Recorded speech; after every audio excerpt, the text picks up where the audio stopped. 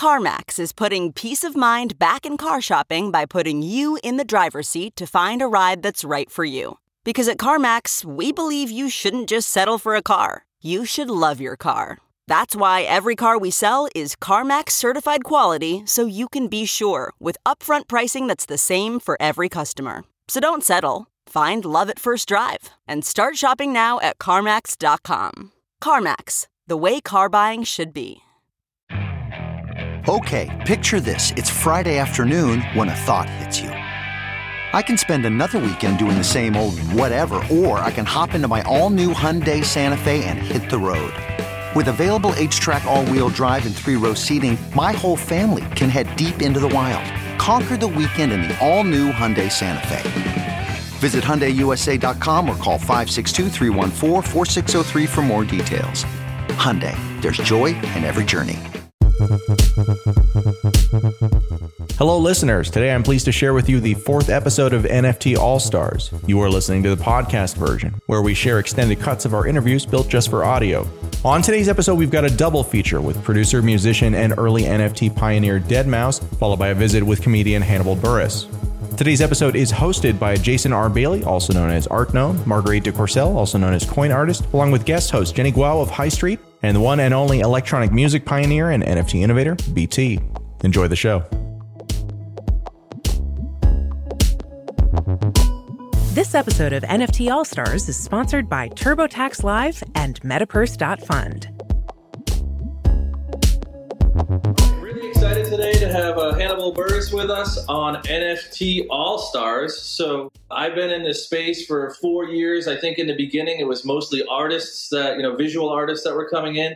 Then we got the musicians. I'm pretty excited to see comedians coming in. If this is the next wave of culture, we definitely got to keep it funny. So welcome, Hannibal, to the show.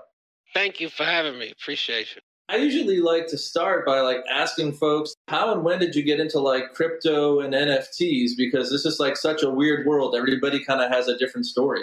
2017, November, December, I was living in Chicago. So I spent the cold days inside on my laptop on Hit BTC exchange, which I've been trying to get my crypto off of there off and on for a couple years now, but they make it real difficult for you. I might just need somebody to hop on a Zoom with me and talk me through it. So I was on there getting stuff early, man. So then I had that crypto there, which has been fluctuating for the past couple years because I wasn't able to get it out. So I just had to, watch what the market was doing. No, that's great. Yeah, I wish that I had crypto trapped from 2017 because I sold all of mine way too early. That might be a feature. That might be a good thing that it's been there because it just keeps going up and up. Here's the thing, because this is a pain point for me. Okay. I feel like they make it too tough because they be having you holding up your passport and everything, and you got to sign this is me.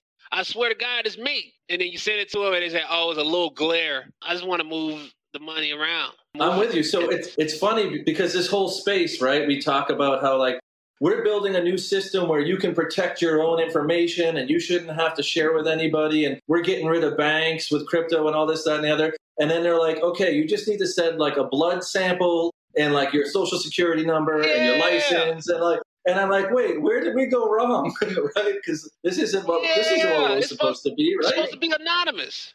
Hit BTC. If you're watching this, make it smoother for me. I've emailed you.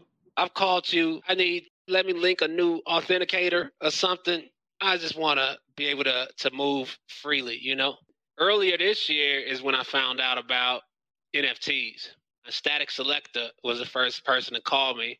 And he called me. I remember I was in Miami, actually in the studio recording music. And he called me really high. You got to look up this NFTs thing, man. You got to do this is the new wave. And he was super excited. So when I got back home, I dug into it and just tried to figure out everything I could around it with starting a wallet and, the different platforms. And it was really tedious to get stuff listed because there was always some little thing wrong, but it was not upload your thing and boom, it was tough. And so I put up one NFT of old clip of stand-up from 2002, 2003 when I first started. And then I kind of And then I put up another thing through a charity and took some time off, I think. And now I'm excited. And Jam reached out a few months back, talked with them. And I'm excited to have a production partner in this space. Have you been, so do you collect at all? I always forget to ask this question, and then I ask after we're done recording, and like, there's usually good response, but are you collecting at all in the NFT space, or is there anyone that maybe you wish would make an NFT? Like, who would you be excited to be collecting? I want to collect, but Hit BTC won't let my crypto go. I'll send you some Tezos. Whoever watching this, airdrop me Cardano right now. Hashtag free Hannibal's crypto, because we got to get that out, man. Yeah. Gift me some Decentraland land so I could open a bodega there with various crypto treats, honey buns and juices and whatnot. Awesome. There's another thing I'm really interested. It's a cultural aspect, because I think for comedians, lots of the jokes is about the subculture with different like race or different country. The crypto itself is a subculture, right? The rising to kind of the mainstream. If you look at right now, the new money in the crypto, like all these like millionaires, billionaire crypto whales, they are nerds, right? What's your input and insights on that, just as a comedian? Do you have any crypto jokes even? I'm just curious. Oh, I mean, it's wild just to see so much speculation and excitement in a space. I was just watching videos that is, this is my exit strategy for 2022, and here's what I have. You can feel how hyped people are about it. I'm really excited to now going in and say, okay, let me try projects here, let me try things here, and just to see what works best and go from there. Sounds like it's giving you like freedom to experiment more, right? Like instead of having to like launch some giant televised special that you know is going out to a bunch of people, you can kind of go back to the almost like the old days where you can try out new material or try new like approaches and things like that. I consider comedians artists. So like as an artist, do you feel like this frees you up a bit to try new things? Like now I'm thinking of through next year, just thinking of different crypto projects that's aligned with something else that's dropping in regular media, you know? So it's nice to combine them, and I'm really hyped about it. I do have to ask, so at least half the people, probably more than half the people in my life, think I'm absolutely crazy for buying NFTs and like think it's nuts, right? So like when you started messing around with NFTs and putting NFTs out, how do your followers sort of react? Do you have people that are like, oh man, you're getting into that? Or do you have people that are like, oh, that's super cool? Or are there people that are just like, what the heck is an NFT? Like, what's the reception been from like friends, family, and followers, fans? From the fans, I didn't get much. I mean, there was some folks, you know, you got the folks that say, oh, these are terrible for the environment. What are you doing? I know a couple other comedians that are getting into it. It's still really early. It's still a lot of information to learn, but you know, I think being one of the first, it could be really exciting. So I'm go in with a focused strategy next year. I think about the pandemic, and like it must have kind of sucked for a lot of stand-up comedians, right? For a lot of performers in general, because like all the venues were shut down. Is it like a stretch to say that like NFTs could be a way to help if, you know, the pandemic extends, or if we have other time periods where people are kind of on lockdown or whatever? Like, is this a way that could meaningfully diversify sort of income for comedians? And is it a stretch to say that it could give them more freedom in what they're doing? When I first found out about them, they weren't really doing a lot of shows yet. And so kind of was working in a vacuum and without any feel for crowd. And so now just being able to do shows, test stuff out, see how people bond and do the auction for things live, or, you know, make it kind of an exciting thing. Do you see yourself eventually doing a performance in virtual reality or in one of the metaverse as an avatar, something more interesting? Actually, last year, I went on AltSpace, where you can kind of create a room and you could schedule stuff. They make it really simple to get something going on there. I don't know about VR's mass adoption. It just seemed like it's something that's disconnect with the general public. I think it's a consensus that people think VR is dope and it's a dope experience. But I got VR headset, but I don't, even though I like it when I use it, I don't go to it every day. I'd rather play Xbox, even though that's not headset immersive. It's something to, I don't know. Maybe it's just, even if you're in a safe space with the VR headset, you're very vulnerable. What about comedy? Do you think there's any way there's like an intersection between game and comedy and to combine them? I was playing something and they just had a bestiality reference in the game in like the first, what is that? Yakuza Like a Dragon. My niece and nephew were at my place in Chicago and we were getting ready to go bowling. And I was like, I just got the game. I was like, let me fire up this game for a little bit before we head out. And then somebody tackled somebody. I told you can't be around here selling bestiality porn.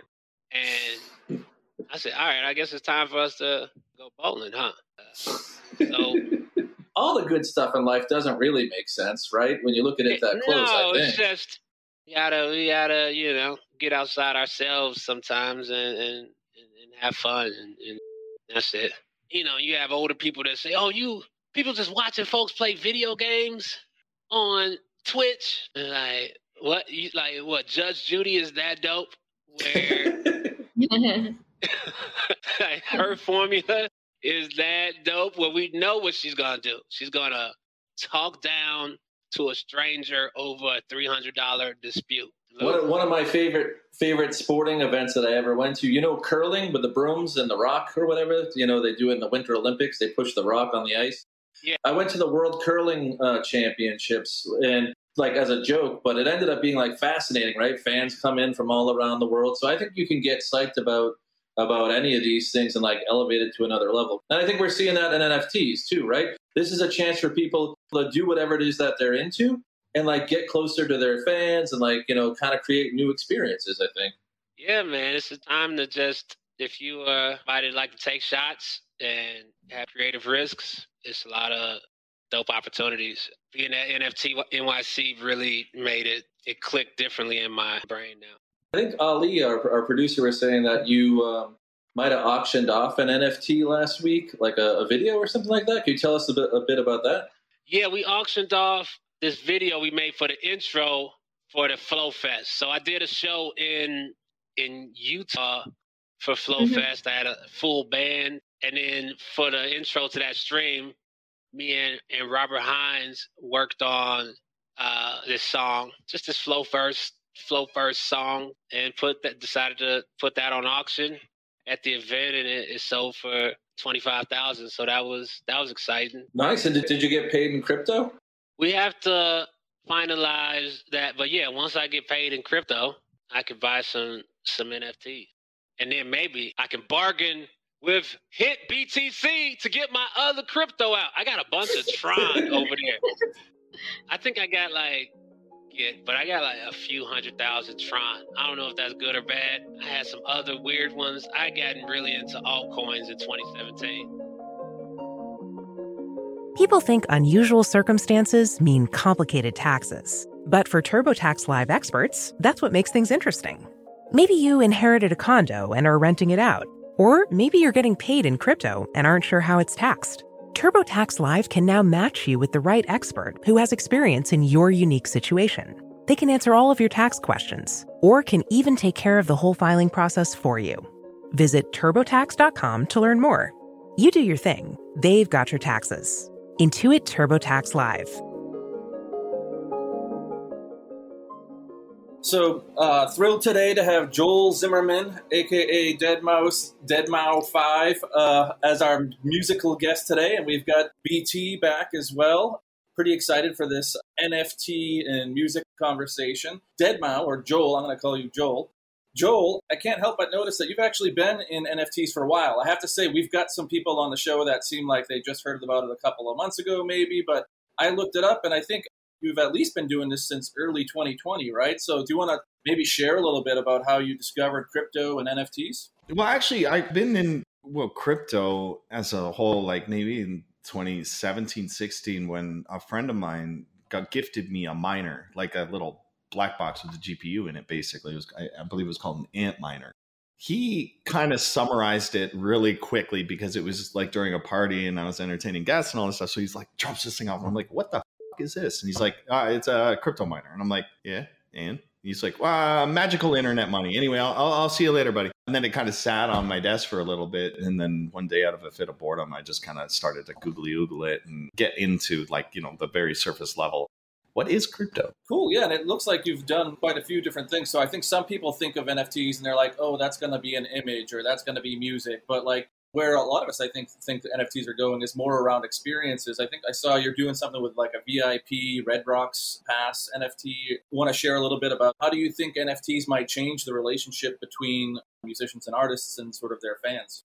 Yeah, we're 100% exploring that venue just like everyone else is. And there's no doubt in my mind that StubHub, Ticketmaster, and all these guys have a whole floor dedicated right now to just exploring the idea of, using cryptocurrency or crypto tech in general, whether it's going to be through NFTs or just blockchain authentication of tickets and stuff like that. But the big problem has just been overwhelming amounts of education you need to understand crypto. So it's like when you're selling a car, I think the best way to put it is the car salesman is not telling you, okay, so here's the combustion chamber. This is how an engine works. And what you need to do is you squirt a little fuel in there and that'll explode it. And then you do that 8 times in series to make the car go. And then it's like the car salesman is teaching you how a car works. And that would be like, bro, I just want the car, That's what cart horsed the slow adaptation, I think, is very tech heavy underneath the hood, but in reality it's very simple. Yeah, the onboarding is still pretty brutal if we're honest with ourselves. I think we've all onboarded folks into NFTs, and if you're starting with trying to help them get their first crypto and then figure out what is gas and where is this money going and how do I use this wallet and what's a seed phrase and how do I make sure I don't lose this stuff, but I think we'll see it get better and better as things become more mainstream. Joel, I wanted to ask you something. I think it's pretty self-evident because you're so savvy, not just in electronic music, but I know this about you. I love hearing you talk about Unreal Engine. I've heard you talk about Unreal and Unity and all these kind of things. I'm wondering if this is really sort of a sweet spot thing for you. I know that a lot of, the electronic music community is crypto savvy. People that like music, like the kind of music that we make, are people that are very, technology savvy. And I'm wondering if some of what appeals to you about this space in general, that it's an intersection of a bunch of things that you love. It is and it isn't. This is the biggest swear word for me, is the metaverse. It is such a bullshit concept that looks great on paper, sounds really great in a pitch, and sells for millions, but its properties cannot talk to each other. Brian, in ways that I think me and you and maybe some of the viewers can understand, is that I cannot make a track in Ableton and you can just open it up in Pro Tools. I have to do things. I have to render out a WAV file. That's the commonality between the two, or an AIF, or a stem, as we're all very sick and tired of doing. But it's like we have to prepare our stuff in a certain property to be able to work in another property. Now, with that in mind, doing that with a video game is 1,000-fold more difficult. Even just going between engines, between Unity and Unreal, there is no connect. So there is no such thing as, I'm going to buy a character in Fortnite and I'm just going to play it in Minecraft. It's the monopoly thing. We just cannot escape centralization. We can't. That actually brings up something I know we all wanted to ask you about, which is, what do you think it means to own an NFT? Well, it means that there is a technology out there that's robust enough and, okay, I'm not saying this, don't quote me, unhackable way to prove provenance of ownership, or in terms of your own creation, or proof of sale or transference of ownership. That's it. That's as far as I take it. But I'm just here saying, look, there's a technology that exists that's interchangeable between different properties, being games, tickets, music. It all has the commonality at its core that I can move that bit of information between all these systems that appear or do work independently. Do you have any specific feelings or thoughts on the idea of remixing in the future? So if you having stems available or libraries available and other artists to recreate from your work and being able to monetize from it or share it? This is all I'm about. At the end of the day, is creatives having control over the things that they create, and that's it. And I think that this is the baby steps towards that liberation of a creator where they're going to have more control of it at a cost. Because the cost is obviously we don't have that centralized platform like Spotify. It's like, because that's where I would go if I was like, Steve Jenkins, never heard of him. Spotify, Steve Jenkins. Oh, there he is. I got to play some of his stuff. I wanted to ask, I love how you sort of characterized what's happening with kind of the old guard and of the music industry and how we're slowly adopting these new technologies. I'm wondering what kind of grumblings you're hearing behind the scenes from like record label exec type or artist friends, right, in the electronic music community. What you're hearing from those kind of people, are they scared? If you're smart, then you improvise, adapt, and overcome with these new systems coming in place, and people have. Check this out. So about 2019, I did that, the cube thing that I do. So I did that, and in the concession area, we had set up some vending machines. And I remember it was just, they throw in like $5 bills and they get pins. That was that. It was a point-to-point transaction. You give me money, I give you some fucking Chatsky, and pleasure doing business with you. Then we started to see groups of people coalescing in the concession or when the opener was playing and all this stuff. And I'm like, what the fuck is going on here? What are they playing, Pog? Yeah, they kind of were. So they would buy like 2 or 3, get doubles. And it turned into like this little social activity. I'm like, hey, that's really fucking cool. You know what I mean? It's like Pokemon, kind of like, they want to collect all the ones. And then what really blew my mind is then I'm like lurking my Reddit, pin trade, message for info and stuff like that. So I started seeing all these like posts build up like during concert time. As fans that would go to the show, they buy these pins, and then they even took it online. So I started then like signing packages and then like randomly seating the machines like before we opened doors, and I'd be like, oh cool, or like I'd sign a shirt or sign one of the pins or put a special like actual like golden one in there and shit like that. And then it became a social discussion on the internet, and I was like, well, and then as I've learned about the NFT space coming in, I was like, that's exactly what this is. It was around that same time you had StubHub and Ticketmaster going, ooh, we could do this with tickets. And then you can go ahead and scalp all day. Smart contracting allows for the original issuer of that token to get the kickback. So a ticket's a ticket. There's only going to be so many of them. And then as they transfer through the history of transference until the day of the event, it's all spilling back up where it should go. I love what you're saying about the potential of that kind of upstream flow back for the next generation of artists, young producers coming up. I think that as we kind of segue from the old guard into some of these new technologies, that there's going to be all of these ancillary revenue streams for young artists that are completely unimaginable for the generations of artists above them. It's like a really exciting time. I think, the music industry in general is so abusive. It's a culture of abuse. And to see this kind of hope for this next generation of artists coming up is just really, really exciting. I'm all for it. I'm old as I'm over it. I'm not going to be wearing a mouse head when I'm 50. I did my thing. I made a little penny here and there. And now I'm like, this. I want to be with the forerunners that are pushing the change. Not just musicians, but how creatives are going to sustain themselves. Whether it's going to be financially or technologically and stuff like that, where it's going to shift without sounding too much like Peter Thiel idiot. Like, it's going to change the world, I think. I actually think that's a pretty great spot to wrap it up a little over time, but I don't know if you guys have any other questions to close out the show. I guess if you had advice for anyone coming into this space that was a new artist, like electronic artist, where do you think the best opportunity is right now? It's education is really key. And I don't mean it's really easy to rabbit hole in today with music, creative. You could get rabbit hole to fucking death. You really could. Like, again, it's like, you're like, crypto. Okay, cool. And you start learning about that. And then that just forks down so many different roads.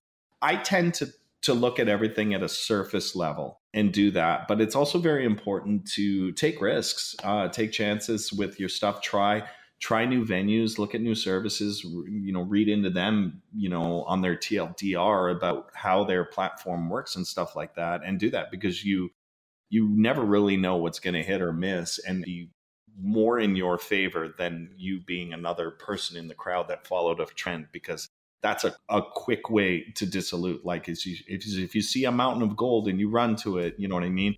Expect about 40 million other people directly behind you, and that mountain's just going to be, leveled within a week.